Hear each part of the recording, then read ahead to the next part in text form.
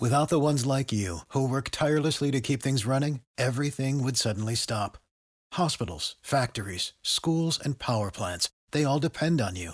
No matter the weather, emergency, or time of day, you're the ones who get it done. At Grainger, we're here for you with professional-grade industrial supplies. Count on real-time product availability and fast delivery. Call, click Grainger.com, or just stop by. Grainger, for the ones who get it done. This episode of Writing Excuses has been brought to you by our listeners, patrons, and friends. If you would like to learn how to support this podcast, visit www.patreon.com/writingexcuses. Season 17. Episode 25. This is Writing Excuses, Archetypes, Ensembles, and Expectations. 15 minutes long. Because you're in a hurry. And we're not that smart. I'm Dan. I'm Zoraida. I'm Kayla. And I'm Howard. So I've been looking forward to this one all masterclass long. Yes. Archetypes and ensembles, really what we're talking about here is, we've talked in the past about making every member of the ensemble, meaningful. Now we want to talk about, well, why are they there? What do they do? How are they different from each other? And what is each one bringing to the table? What skills or baggage or whatever do they have? So when you're looking at this, Zoraida, when you sit down to start an ensemble story, a story that has an ensemble cast, how do you start differentiating the characters in this way? It's hard to say. I've been thinking a lot about this, but it's sometimes it's hard for me to identify that because I think that as I write what the story is going to be, I start with plot first sometimes, not always character, which has changed in the last few years. I used to start with character first and then go to plot. But again, it goes back to that question that I asked in a couple episodes ago, which is, what is the story about? So once I figure out what the story is about, I understand who needs to populate my world. Obviously, we have a leader, and the leader should also have another kind of archetype, right? Like, are they an orphan, for example? Are they a mastermind? Is it the villain? And once I start identifying their archetypes, that archetype for the leader, then I understand what is the actual job that needs to get done. Heists are a little bit easier because I think that in heists, which is going to be my book of the week, in a heist, somebody has a very, very specific job. So what happens when you have an adventure, right? Does somebody bring in a skill? So I think about skill sets, personalities, chaos, right? What is a character that brings chaos and creates tension? And that's kind of where I start, in chaos. I like the way that you started by talking about, sometimes you start with plot and sometimes you start with character, because I do think it's worth pointing out that the point at which you make the decision of this needs to be an ensemble cast might be in the beginning. It might be halfway through. You might have a big chunk of your story already in mind or outlined or whatever, and realize, oh, you know what? This is not going to work with a single, person going through this alone. I need to add in, I need to turn this into an ensemble. Or it might be the very beginning. You just set out, like Howard did, to tell a big group story solving a mystery. So that can happen at different points for everybody. Once that decision is made, Kayla, have you written ensemble stories before? Yeah, actually, when I look at it, I'm like, oh, maybe I never thought I was. And then I look at it, I'm like, maybe I always do, actually. I think they all are. So I don't do this. Wait, I do it all the time. Oh my gosh. That's kind of the unofficial sub-theme of Writing Excuses is all of the instructors realizing we do things we didn't know we did. So what about the archetypes themselves? That's in the title of our episode. What is an archetype? And how does it help us put together an ensemble? They're reoccurring, like they're reoccurring characters or roles almost that you see a lot, like the mystical, like the hag, or the I don't know why that's the only one that comes to mind whenever someone says archetype. I'm like, the hag. I think it's because I secretly want to be the hag when I grow up. That's my dream. As life goals go, that's a good one. Thank you. I think that archetype might not be the right word for us here, because I mean, you look at Leverage, the opening credits for Leverage, hitter, hacker, grifter, thief, mastermind. Those get defined in a way that kind of makes them archetypes, but Carl Jung would not define hitter as an archetype. But for our purposes, it very much is. I was reading an article just last night, I think, about how many Black superheroes have electrical powers. And I realized, and actually to the point that Mark Waid years ago did a comic book story that called it out. See if I can find the line of dialogue. Yeah, the hero says, "Surprise, I'm a Black superhero with electrical powers. I know. Because there are so many of them. And I bring this up because when you think of, say, Elliot in Leverage, when you think of the hitter, he's a guy who doesn't want to use guns, but he is super good at punching, and he's former, special forces and whatever.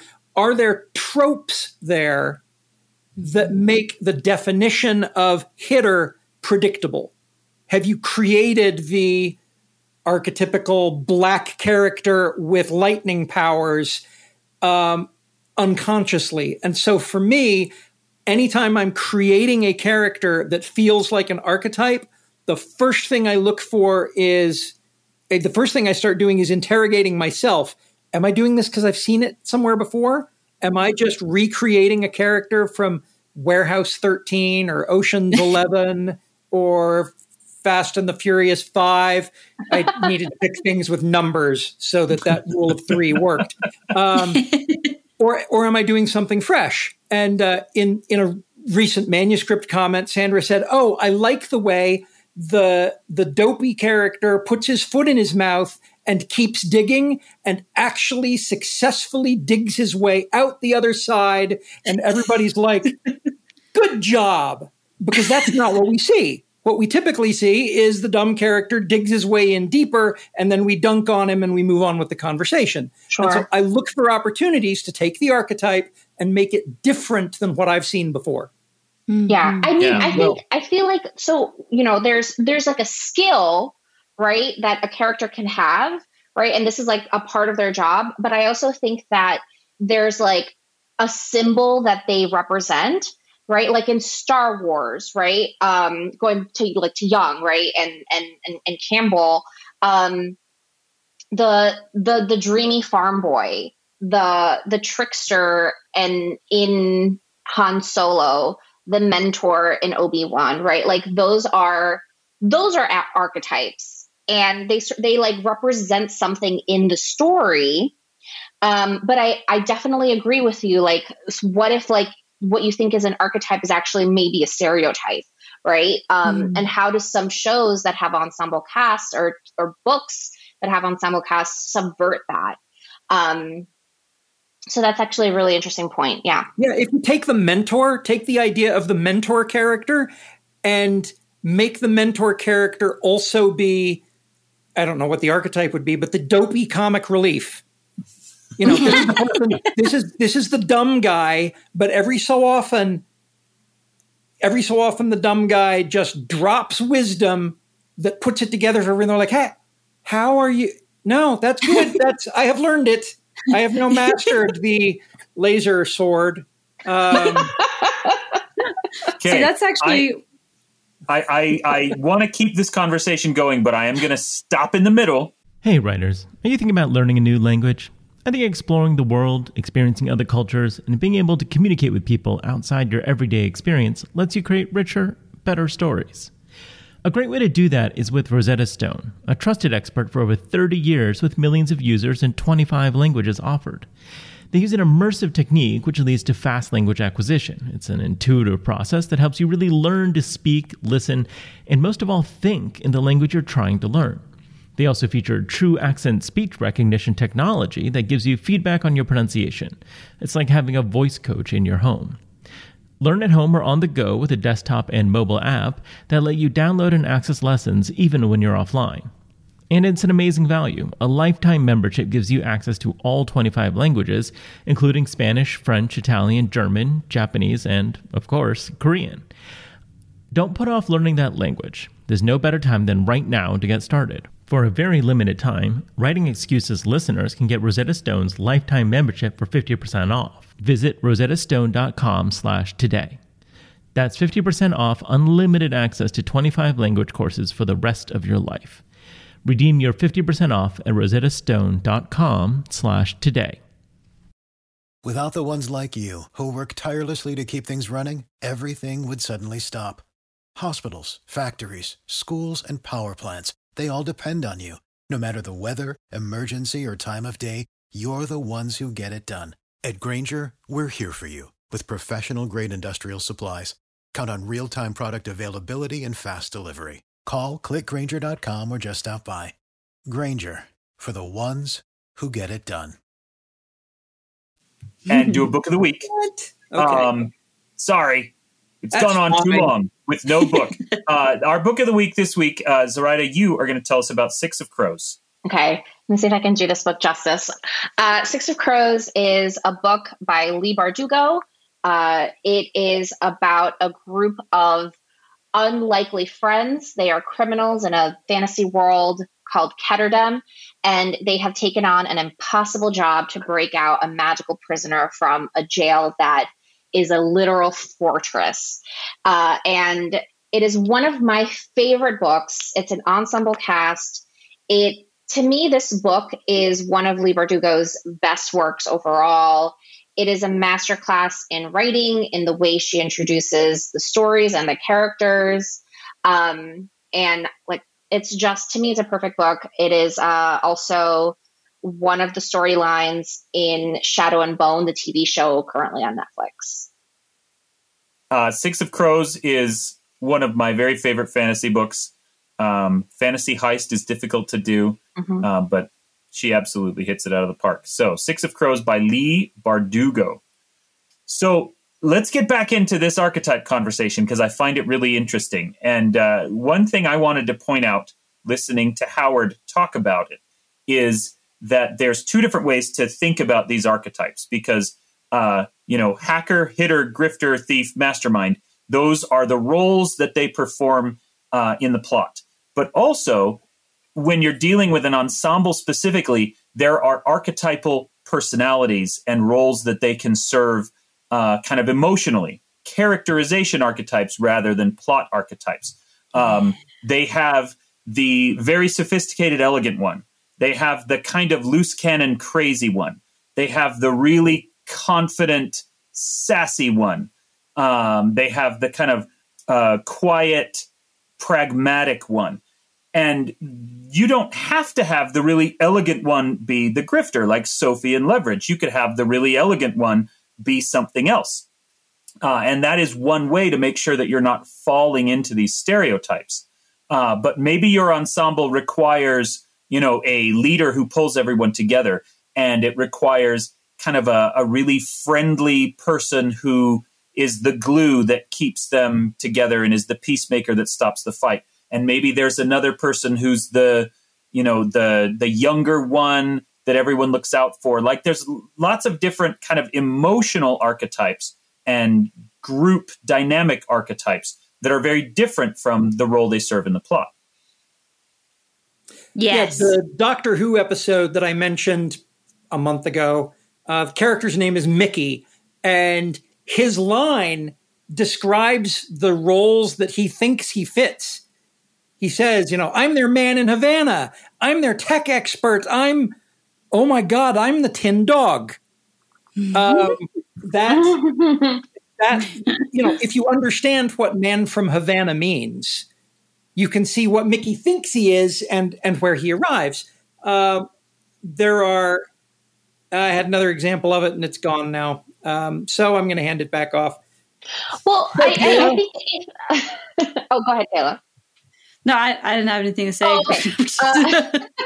Well, if you look at there are 6 of crows, there are 6 crows. There are 6 people in this heist, and I think if you you break down sort of their characters. Kaz Brecker is an orphan.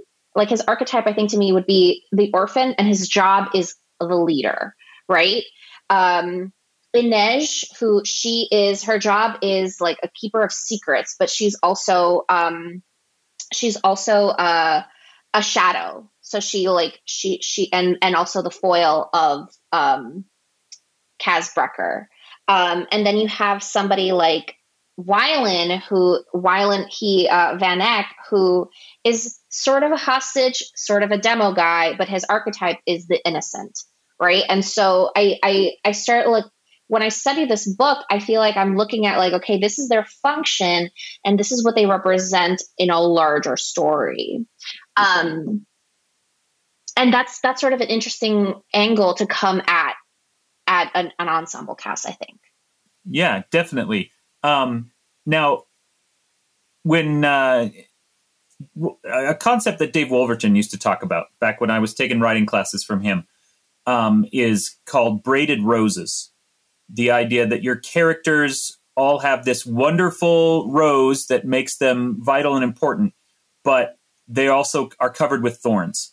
And when you braid them together, they poke each other. And so when you are putting together an ensemble cast, to what extent are you doing it on purpose to create conflict? Not just people who will inevitably work well together, but people who will inevitably butt heads. Because every ensemble we've talked about involves characters fighting and arguing and you know, they have to come together as a group. They can't just start together as a group.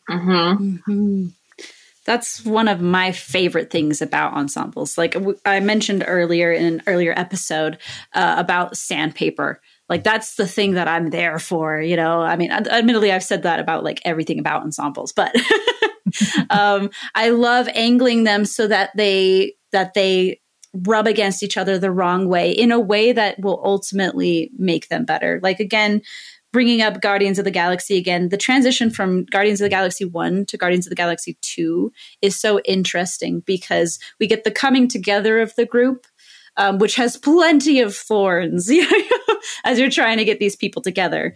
But then you also get the way that those thorns keep moving as they grow as people, because all of them have grown by the end of the first episode. I mean, not episode, movie.